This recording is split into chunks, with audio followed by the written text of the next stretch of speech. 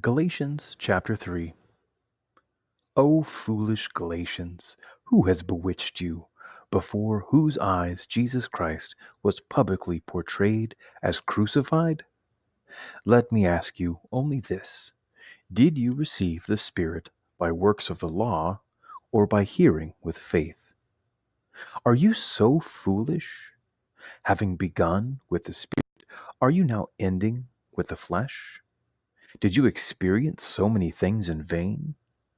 If it really is in vain, does he who supplies the Spirit to you and works miracles among you do so by works of the law, or by hearing with faith? Thus Abraham believed God, and it was reckoned to him as righteousness. So you see that it is men of faith who are the sons of Abraham.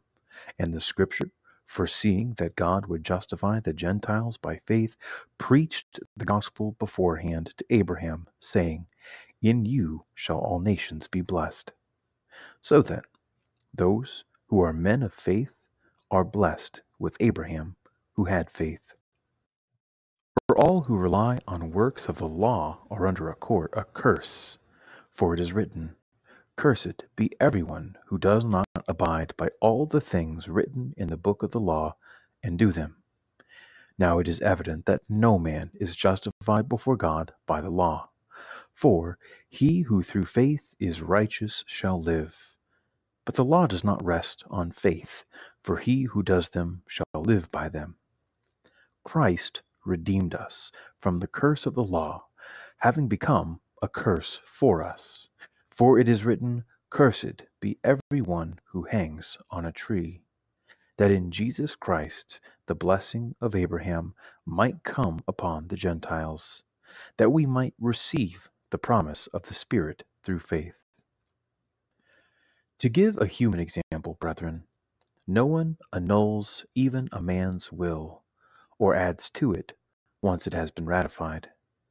Now the promises were made to Abraham and his offspring. It does not say, "and to offsprings," referring to many, but referring to one, "and to your offspring," which is Christ. This is what I meant. The law, which came 430 years afterwards, does not annul a covenant previously ratified by God, so as to make the promise void. For if the inheritance is by the law, it is no longer by promise, but God gave it to Abraham by promise. Why then the law? It was added because of transgressions, till the offspring should come, to whom the promise had been made. And it was ordained by angels through an intermediary. Now an intermediary implies more than one, but God is one. Is the law then against the promises of God? Certainly not. For if a law had been given, which could make alive, then righteousness would indeed be by the law. But the Scripture consigned all things to sin, that what was promised to faith in Jesus Christ might be given to those who believe.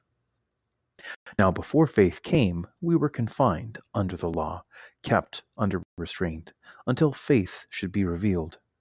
So that the law was our custodian until Christ came, that we might be justified by faith. But now that faith has come, we are no longer under a custodian. For in Christ Jesus you are all sons of God through faith. For as many of you as were baptized into Christ have put on Christ. There is neither Jew nor Greek, there is neither slave nor free, there is neither male nor female, for you are all one in Christ Jesus.